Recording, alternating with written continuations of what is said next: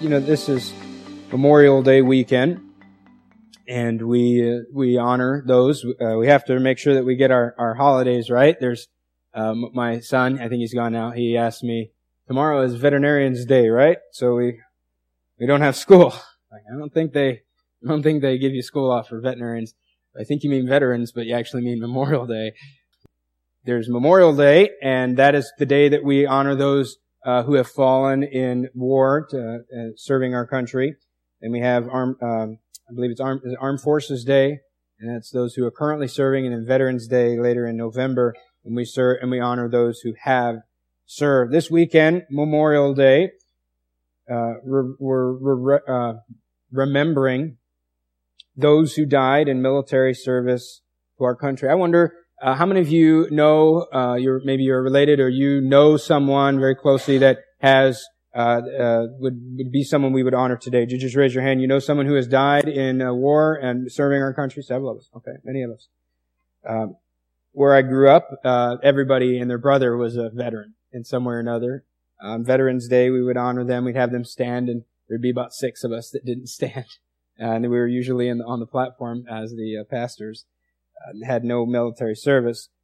But we do want to remember them and honor them in this weekend, and tomorrow especially, as we honor them, especially appropriate and especially fitting that we do that. The Memorial Day, the start of it, happened, it was born out of the Civil War, 1868, and it was started as a way to honor those fallen soldiers. After World War I, Memorial Day was expanded to honor all the fallen American heroes from any war. So, going back to the Revolutionary War, going back to those who originally purchased our freedom, and then moving on to more recent memory, World Wars I and II, Korea, Vietnam, and then for even the young crowd, Desert Storm, Desert Shield, probably not in your memory, but definitely the Afghanistan and Iraqi wars, and the many men and women who have laid down their lives so that we could have freedom, so that we can do what we're doing right now, so we can have the freedom of religion. We can come, we can honor God, we can sing about Him, we can do the things that we do here, because not everywhere is this possible. And so we want to honor them. We want to recognize them. Incidentally, I don't know if you may already known this from New York State history or something. New York was the first state to officially recognize Memorial Day in 1873. All the others, I think the last one came about 12 or 13 years later. But we remember these men and women. We remember their sacrifice. We remember their service. We remember their commitment. They fought to defend and protect freedom, and to give it to those without it. Our country is always, seems like from its very birth, it has always been one to go to other places and liberate those that are without freedom wherever they may be. And many of our veterans have fallen on foreign soil, not protecting our freedom, but defending freedom or trying to give it to other people, because we remember. And they remember what it was like to once be enslaved, to once not have that freedom. So all week, and really not just this week, but in the weeks preparing for this Sunday, but especially this week, I kept going back to this idea of why is it so important to remember them? And I know it is, and I'm not arguing that at all. But like a little kid asking why for every single thing, I began to ask, why is it important that we remember Memorial Day? And my conclusion is, yes, we are to honor them. We are to honor the people. It's very important to honor the men and the women, but not just because of who they are, but because of what they did. The reason that we honor these people and the reason that we remember these people is because of what they did. Even Proverbs 20:11 tells us, even a child is known by his doings. We don't remember these people because of what they were born into, what they were born from, their lineage. We don't remember them because they're some royal seed. We remember them because they were ordinary people like us, who laid down their own comforts, laid down their own priorities, if you will, laid down their own lives, and ultimately on Memorial Day honoring them for that very reason. And so we honor them not so much of who they are, but what they did. And if we forget, and this is the why, and this is what I kind of realized over a lot of contemplating, and then I'll share with you this morning. If we forget the people, we forget what they did. And if we forget what they did, we're likely to go back and repeat history. Or in other words, we are likely to fall back into that which they died for. We are likely to go back into, we can call it bondage or slavery, which is the very thing that these men and women died, laid down their lives to preserve or bring to us. And so we remember them so that we'll remember that which they did. There's a statement, it flies around, and it's been attributed to so many different people, but George Santayana said, "Those who cannot remember the past are condemned to repeat it." And so it is imperative that we as Americans remember those who have fallen. And all of these national holidays. I think it's awesome. Last night I stepped outside and didn't realize they'd put all the flags up and down the street. And I think it's awesome. I think it's great. And the holidays that we have in America throughout the year that remind us of what so many people have done for us. Because many of us didn't earn these things. If you've never served in the military, you didn't earn any of it. You enjoy that which was given to you. Like me, I didn't earn any of this. Now I have a responsibility to preserve it and to pass it down, but I didn't earn it. And this is not something that I worked for and I got for myself and for my family. I was born free. I was born in America. I was born with these rights and with the Constitution to protect my rights and all of that. But there were many some time ago who didn't, and they fought and they died so that they could have it and so that their children could have it, and then ultimately so that we today in 2016 could have it. And there have been many since that original time, since the first soldier died protecting or fighting for freedom. There have been many who died protecting that and preserving that. Many of you veterans who put your life on the line and thankfully didn't have to die, but you put your life on the line for us.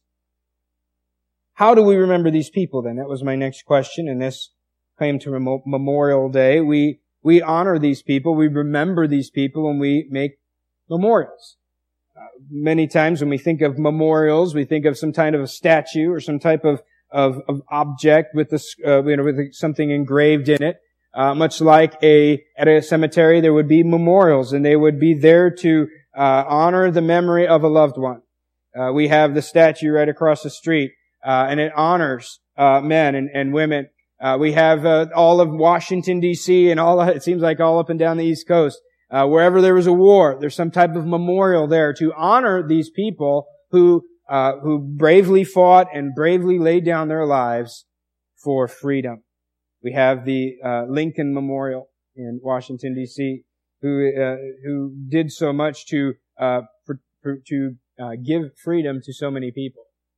We have the Washington Monument. We have the Vietnam Memorial. We have all those names on the walls of those many men and women who died giving freedom, protecting freedom in America. And so we use these memorials to do two things. We use them to remind the current generation of what happened. And it's very important that we do that. We, as people alive today, 2016, it is very important that we remember what happened so many years ago. I was thinking about this morning. How many of you were born after 2001? That means raise your hand if you are alive, you were born in 2002 or after. Would you raise your hand? That'd be mostly kids, right? All the kids, right? Okay. That means that you guys don't remember 9/11, right? And even kids, maybe just a few years. If you were born in the 2000s, you don't remember 9/11. You were alive maybe for that, but an awful day in American history. But the way that you and I felt September 11, 2001. Can you go back to your mind where you were when you heard the news? The way that you felt is going to be very different than the way that your children will feel about it when you tell them about it one day. They're going to feel the way about it, the way you feel about it when you learned about Hiroshima and Nagasaki. How many of you were? No, I won't ask who was alive for that. How many of you remember that? But, it bothers us. It is something that we become very somber, we become very serious about, but it's not necessarily something that affects us the way that 9/11 affected us today.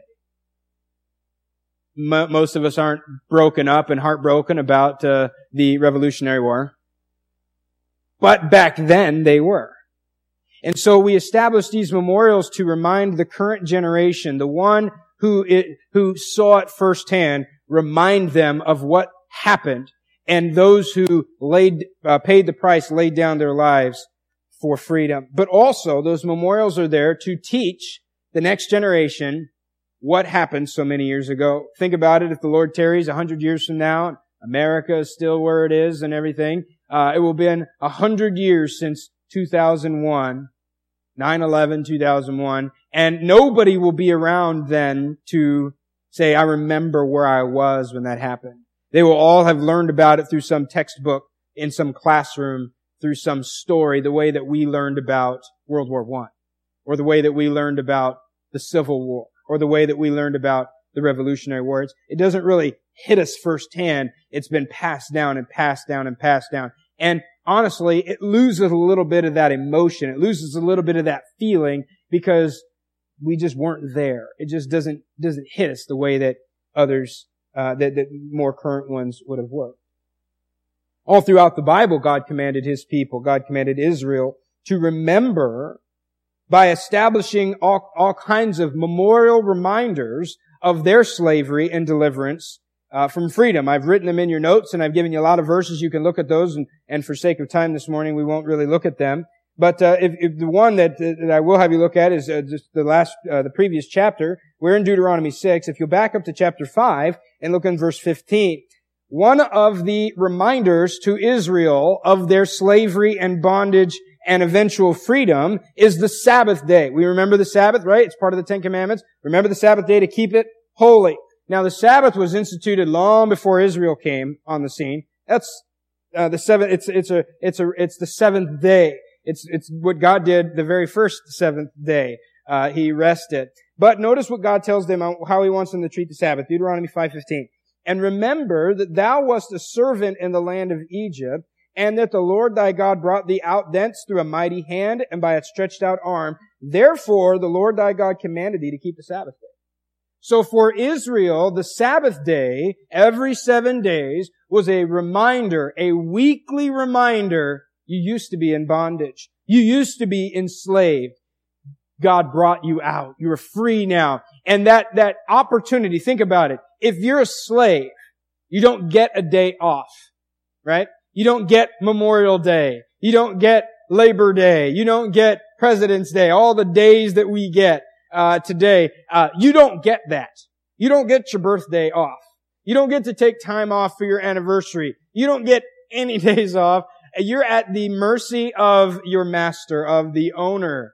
And so in Israel's case, in Egypt, there were no days off. There were no Sabbath days like God had wanted them, He wanted everyone to that seventh day, and it's a rest, and it's an opportunity to take that work off and recover, if you will, to rejuvenate, to recharge. And God said, when you were enslaved in Egypt, you didn't have that luxury. Somehow in the Old Testament, the scribes and the priests and the Pharisees turned the Sabbath day into a task, if you will. They made it really, really hard to observe the Sabbath. And all God wanted people to do on the Sabbath was take it easy, was to relax and to rest. And in Egypt, they didn't get that opportunity. And so every 7 days, God said, I want you to celebrate the Sabbath. I want you to take your rest and remember, there used to be a time when my people couldn't do this. There used to be a time when every day, all day, we were being whipped and beaten and killed to build some shrine or some pyramid or some temple or whatever our Egyptian slave masters made us do. And now I get to take it easy. I get to take a break. I get to take a Sabbath. That was a reminder to Israel. Every feast that Israel celebrated, well, I'm saying every feast. I think most feasts. I put some in there for you, but most of the feasts, at least if not all of them, were some sort of memorial reminder to Israel of something that God had done for them and or something that God would do. I put a few in your notes. If you'll just look at them real quickly. The Passover. We know about the Passover. That night that eventually led to the escape from Israel. But every year they would celebrate that with a feast.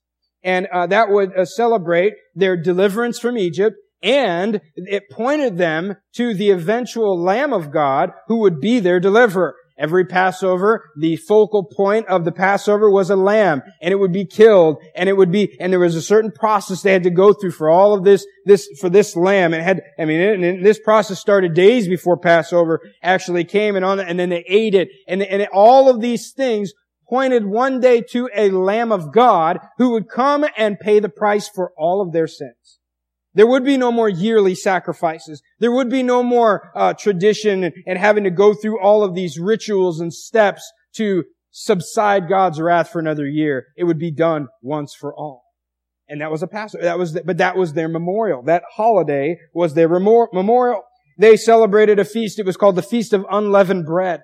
The Feast of Unleavened Bread also pointed back to this deliverance from Egypt, but it pointed them to Christ's temporary burial, because there's no leaven in it, there's no decay, there's no corruption, and the Feast of Unleavened Bread eventually pointed them to one day Messiah will come, Messiah, the Lamb will be slain, but that is not the end of the story. It's only temporary. He will be buried, but His body will not see corruption. You can see some verses, John 1:29 and 1 Corinthians 5:7. Also, there was a feast called the Feast of First Fruits, pointed to Messiah's resurrection. Actually, the first several feasts that Israel would celebrate throughout the year are the gospel. There's the Passover, the lamb is slain. There is the unleavened bread, the lamb is buried. There is the first fruits, the lamb is resurrected. It all points to the gospel, and it's so interesting how God taught them about Jesus without saying His name, and then they totally missed it when Jesus came onto the scene. The Feast of First Fruits pointed to the Messiah's resurrection. Then they had another feast called the Feast of Weeks. And the Feast of Weeks pointed to the eventual promise, the promise of the eventual coming of the Holy Spirit indwelling the body of believers. Very interesting. And they had so many different feasts. But all of these were memorials scattered throughout Israel's calendar, which also was a memorial to remember their freedom. God came to Moses and He said, this is the new night. This is the new January 1st. Happy New Year, Moses. This is the brand new calendar. I'm restarting it. And Israel had a very different calendar than everyone else around them. And why? Why is our January 1st, if you want to call it that, different than everyone else's January 1st? Because something must have happened.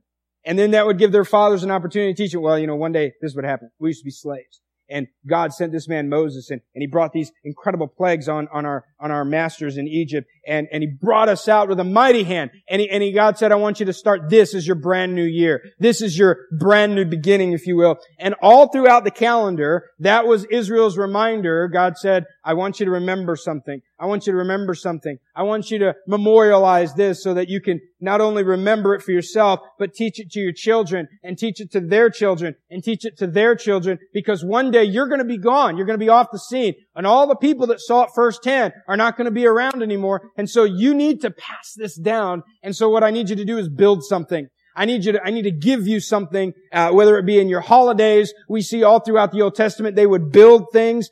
They crossed, I believe it was the second time they crossed I think it was the Jordan River. So when the 40 years had passed and they crossed, right before going in Jericho, I believe that was then, they built the pillar of rocks. And it was to remind them, we crossed over, God brought us to the land. And all throughout history, this is what we see God doing with His people. And there were three things that God said would cause them to forget Him and His work among them. Let me show you in Deuteronomy chapter 6, and then we'll make an application to ourselves. Deuteronomy chapter 6, and look in verse number 10. We see the very first thing that happens here. He says, And it shall be, when the Lord thy God shall have brought thee into the land which He sware unto thy fathers, to Abraham, to Isaac, and to Jacob, to give thee great and goodly cities which thou buildest not, and houses full of all good things which thou fillest not, and wells dig which thou diggest not, vineyards and olive trees which thou plantest not. When thou shalt have eaten and be full, then beware lest thou forget the Lord. Now, what happened there? What are the two things? There's two things that are mentioned right there in those two verses. Now, to get these two things, let me explain what's going on here. Now, if you know the story of Israel leaving Egypt, it should have taken, I don't know exactly how long it should have taken to walk from Egypt to Israel. Someone said 2 weeks. I heard that yesterday. I was listening to someone, and that sounds good. We know it didn't take 2 weeks, right? It took just a couple days longer than 2 weeks in the area of 40 years, okay? But here's the thing though. If you remember your story about Israel going into the Promised Land, nobody that actually went into the Promised Land, save two, actually lived and remembered being a slave in Egypt. Okay? Now, let me clarify that a little bit. God told His people, He says, I'm going to take you out of Egypt. I'm going to leave you to your Promised Land. He takes them. They get to the area, the jumping off point, and God says, all right, I want you to go in. They send the spies. The spies come in and they come back and they say, they're giants. We can't do this. We're like grasshoppers in their sight. I mean, yeah, it's a great place. It looks awesome, but we cannot do this. And Joshua and Caleb, remember, 12 men went to spy in Canaan, 10 were bad, 2 were good. And those two, Joshua and Caleb, those were the two guys. And they said, no, we can do this. Trust God. We can do this. And the other 10, the 10 bad, said, we can't do it. Just give up. And so they disobeyed God and would not go into the Promised Land. And God said, fine, you're not going to go now. You chose not to go. I'm not going to let you go, even if you change your mind, which they did later on. He said, you can't go. You're going to wander in the desert until you die. So think about that. You brought us out of Egypt, and we're all going to die in the desert. Now, that wasn't God's plan. That was man's choice. Actually, man's choice to disobey. And so God said, everybody who's 18 years old and older is going to die before anybody steps in to the Promised Land. So that means that the oldest people that actually made it into the Promised Land were 17 when they left Egypt.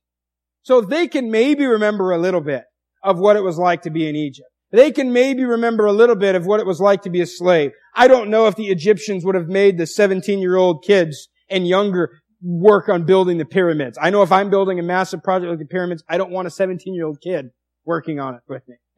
Those are a little bit, they probably weren't because they're still standing. So we probably know that teenagers didn't have anything to do with it. But, and 5-year-old kids hauling bricks up the side of building the Sphinx. Or maybe that's why the nose broke off the Sphinx. I don't know. I don't know why all that happened. But, we know that, the oldest person, except for Joshua and Caleb, that would have actually stepped foot in the Promised Land had only been, would have been 47 years old by that time. No, 57 years old. 17 plus 40 years. So everybody else, the majority of Israel walking into the Promised Land had no idea what it was like to live in Egypt. Those people grew up, they had children in the wandering, in the wilderness, and so those children never knew anything but living in a desert. They never knew anything. If you were 20 years old stepping into the Promised Land, that means that all you ever knew was living in the desert. All you ever knew was wandering aimlessly, just waiting for the old folks to die. That's really all they did. We are waiting for Grandma to die so we can go home. Not a very pleasant thought when you think about it, but that's what they were waiting to do. And finally they step in and God says, listen, you're walking in here and none of you will remember what it was like in Egypt. That's time. That's the first thing. Time is going to separate you from what I did for you way back in Egypt. And so this is what I've got to have you do. I've got to have you remember. I've got to establish some memorials because there's going to be too much time passed. And all throughout history, Israel's history, as time progresses, the further they get away from God until their ultimate exile. Right? Look at where they were when God brought them out of Egypt. Everyone's saying, we want to do exactly what you say, God. God gives them the 10 Commandments, and it wasn't very long. They broke one. In fact, they broke all of them. And then they get a little bit further away. Let's jump ahead to the book of Samuel. When they go to Samuel and say, hey, we're tired of just having God as our leader. We want a king like all the other nations. Well, hey, the one that you just got tired of, the one you just said you don't want anymore, he's the one who brought you out of Egypt. But they said, we want a king like all the other nations. Then we see all throughout their history, they're serving other gods. They're bowing down to these other false idols and gods, sacrificing their children even, bringing the offerings that will belong to God, bringing them to these false gods and doing all of these just incredibly disgusting worships, they forgot who God was. He was the God that had given them their freedom. He was the God who had brought them out of slavery. And so the first thing there, he says, time will cause you to forget. Number 2, prosperity will cause you to forget. Notice he said in the verses there, he says, when you get into Canaan, this is what you're going to see. You're going to find houses to live in that you didn't have to build. You're going to find vineyards that you're going to enjoy that you didn't even plant. You're going to find groves. You're going to find trees. You're going to find gardens you didn't even plant. Wouldn't that be nice? Wouldn't that be nice if in Sherman, New York, you didn't have to plant any gardens, but everybody just had a full lush one in their backyard? It just happens. I don't know how it happens. It just happens every year. That's how our kids feel right now. I don't know what happens, but mom goes out there every once in a while, and I don't know what she's doing. And mom's out there, or dad's out there, doing all the weeding and doing all the things. But then the kids get to enjoy it. That's Israel. All the people of Canaan had built those houses, and all the people of Canaan had planted those vineyards and all those other things. And then Israel comes in, wipes them all out, and gets to enjoy it all. And God says, you're going to enjoy all this good stuff. And it's a land flowing with milk and honey. And he says, it's going to be so good and so long that you're going to dwell there. Eventually, you're going to forget what it was like to struggle. You're going to forget what it was like to be slaves and not own anything. You're going to forget. And so quickly, they forgot while they're in the wilderness. You remember the stories? It's like, all we have is this manna. We remember the leeks and the garlics and the onions in Egypt. What they didn't remember were the whips and the beatings and the torturings. Oh, let's go back to Egypt because we can have something better than this manna. Do you remember what you lost the good things that you lost, like the slavery? But no, they don't remember that because prosperity in time causes us to forget. But then also number 3 is sin. Verse 14, you shall not go after other gods, of the gods of the people which are round about you. Why? Why would God say don't go after any other gods? Because they mean that if you're going after another god, that means you're leaving me. And those other gods, these other religions that you're going to find in the new Canaan land, this new promised land, are going to take you away from me. He says it again in verse 17. Ye shall diligently keep the commandments of the Lord your God and His testimonies and His statutes which He hath commanded thee. So 3 things, time, prosperity, and sin. God said these 3 things are going to cause you to forget me. They're going to cause you to forget what I did for you. Here's some memorials. Here are some things to remind you what I did for you and the responsibility that you have to me. Look, so what? What does that mean for us? This is a neat, interesting history lesson, but how does that apply to me as an American Christian today? We as American Christians have enjoyed incredible prosperity and religious freedom, have we not? We're living in a great country. As bad as it is, I hate it when I hear people just, talk negatively about how awful it's getting. I agree, but it's still pretty good. There's still people sneaking in here illegally to get in here. If those other countries are so great, why aren't we sneaking over there illegally? They want to be here, because here's where it's at. It's not as good as it should be, and it's not as good as it could be, but it's still pretty good, and I think better than everywhere else. We have an incredible prosperity, and we have religious freedom that no other people any time in history have ever enjoyed. No other place currently enjoys. And I wonder how many of us have done anything to earn any of that. If you're a veteran, you've helped earn that. You've helped preserve that. But if you've never served in the military, physically fighting for our country, then you can't say, I did that. So you're like me. I didn't earn it. I enjoy this. I think that aligns us a whole lot like Israel, doesn't it? How many of you earned these houses you build? They were just here when we got here. How many of you earned these vineyards and these gardens and these wonderful things? Who earned this? Who worked for this? We just walked here and got here. We just enjoy it. It's us, right? That's America. That we just enjoy the things that so many of us long ago have earned for us. And it is imperative then today that as Christians, not just as Americans, but as Christian Americans or American Christians, remember and continue to remember not only our American freedoms. We live in a great country. I know this world is not my home. I'm just passing through, and heaven is where my citizenship is at. But I'm also a human being, and I greatly love my country, and I honor, and I love these holidays where we can honor and pay tribute to the men and women who have done so much for us. But I'm not just an American. I'm also a Christian. And I think more so than an American, I am a Christian. And it is imperative that I also remember the spiritual slavery from which I was delivered. And the hero who died, yet rose again to give me that freedom. Of course, we're talking about Christ. But it was paid for by someone else and given to me freely, and now I enjoy something that I didn't earn. I enjoy salvation I didn't earn. I enjoy American freedom I didn't earn. And as an American, we all have a responsibility to remember America. But as a Christian, you also have a responsibility to remember the other hero, the greater hero, who died and paid the price to bring you out of bondage, to bring you out of slavery, to bring you into a life that you enjoy, and to ultimately bring you to the promised land.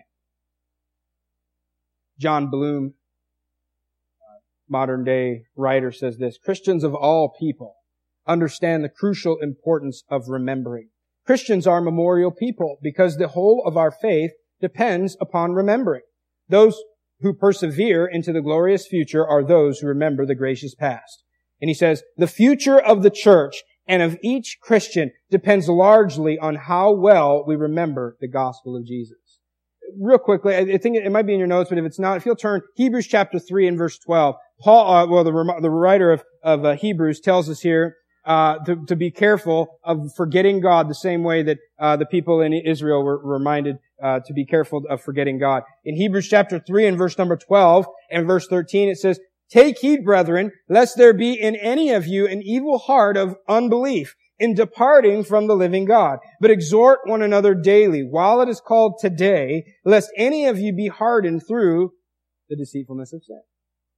Sin helps us to forget what God has done for us. Sin is that which removes us from God. It removed us from God originally, but though we are freed from the bondage of sin, we still choose freely to sin, even though we are saved. We're not perfect as believers, and so we still have to fight that. And if we allow sin to kind of take over again, and we follow those leadings, however the flesh and the world and sin wants us to go, it says it causes us to forget God. We walk away from God and we don't do the things that we should be doing. How many times have we met someone out in the society somewhere and they say, oh yeah, I believe in Jesus, I'm a Christian, but they don't live like it. What happened? Sin. It deceived them. Oh, I can do this. I don't have to. How many of you ever heard someone say, I don't have to go to church to love God? I don't have to go to church to be a good Christian. That's not what God said. God says sin will get in there and it will mess up your theology. Sin will get in and mess up your worship. How do we remember that? God has inserted memorials just like He did for Israel. He has inserted memorials all around us for our own benefit. He gave us the Bible. The Bible reminds us of who God is and what God has done for us. That's our memorial. He gave us the church.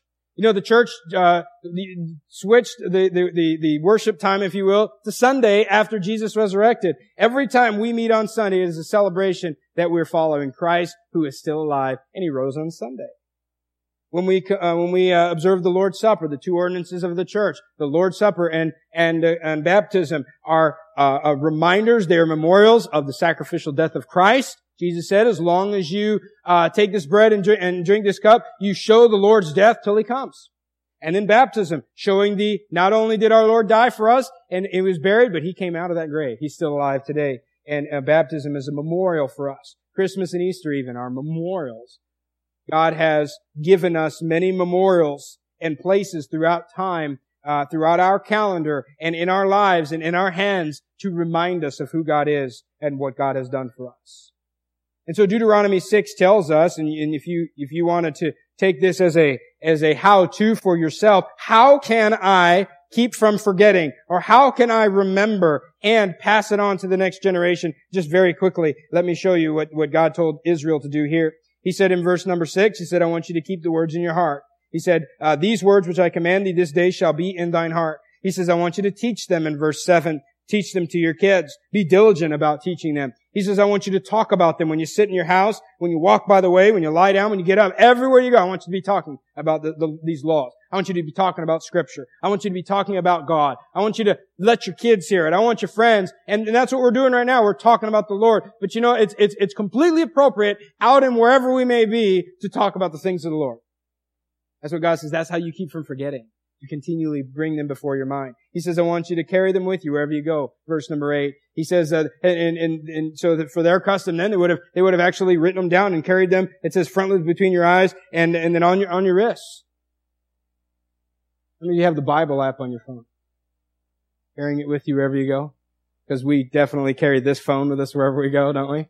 I mean, even if we're going to the next room, where's my phone? You know? Carry it with you. Pull it out. I mean, the availability that we have of God's Word is incredible today. We enjoy the resources that technology and you know, just the advancements of things have brought us. Let's take them to our advantage. He says, keep them with you wherever you go. And then he says, even post them in your home. How many of you have a Bible verse printed or somewhere in your house? I don't know, I've seen a lot of you go into the house, maybe a Joshua 24:15 or I had a friend, my age who had a younger brother named Daniel. And so his favorite verse in the Bible in the book of Daniel, it says, shut up thy words, O Daniel. And so he's like, that's my favorite verse right there. And I think he posted that in his brother's name. Shut up, Daniel.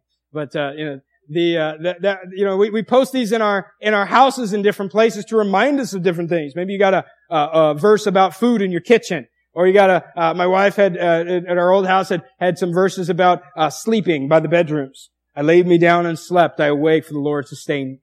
Wonderful verses about the faithfulness of God. And all of these things God says, I want you to do to keep me at the forefront of your mind, to keep me as your focus. Because as soon as you begin to get focused on other things, as soon as prosperity comes in and you're thinking about that garden, you're thinking about that vineyard, or you're thinking about the time that has passed, and it's just natural. Some of these things are natural, but they are things that will drive us away from God. And so God says, I need you to actively keep me in remembrance. Because he says in closing here, one day, verse number 20, he says, your son's going to come and ask you. He says, when thy son cometh to ask thee in time to come, saying, what meaneth the testimonies and the statutes and the judgments which the Lord our God hath commanded you? Then thou shalt say unto thy son, we were Pharaoh's bondmen in Egypt, and the Lord brought us up out of Egypt with a mighty hand. And he goes on, and he says, but one day your kids are going to come and ask you, why do we do this? Why do we go to church on Sundays? Why do we have this holiday? Why do we do this? Why do you read your Bible every day? Why do you pray? I mean, you can't even see God. Why? You can tell them. This is what happened. And it's not only reminding me when I tell my testimony to someone else, to my young kids, Daddy used to not always be like this. Life used to not always be as it was, or you know what? It used to not be this way in our family, but great-great-grandpa or someone found Jesus. And he taught it to his kids. He taught it to his kids. And today we enjoy the benefits. And that's a memorial. As Americans on Memorial Day, it is our responsibility and duty to remember what so many did and why they did it.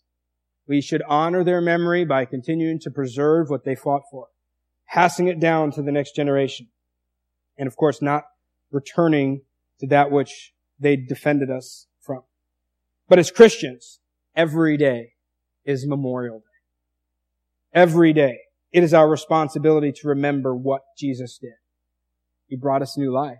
He delivered us from sin, from bondage. And it is our responsibility and duty to honor Him by faithfully living out our faith, passing that faith down to the next generation. Because if we don't, one day, there will be a generation of people who won't know. And if they don't know, why will they care?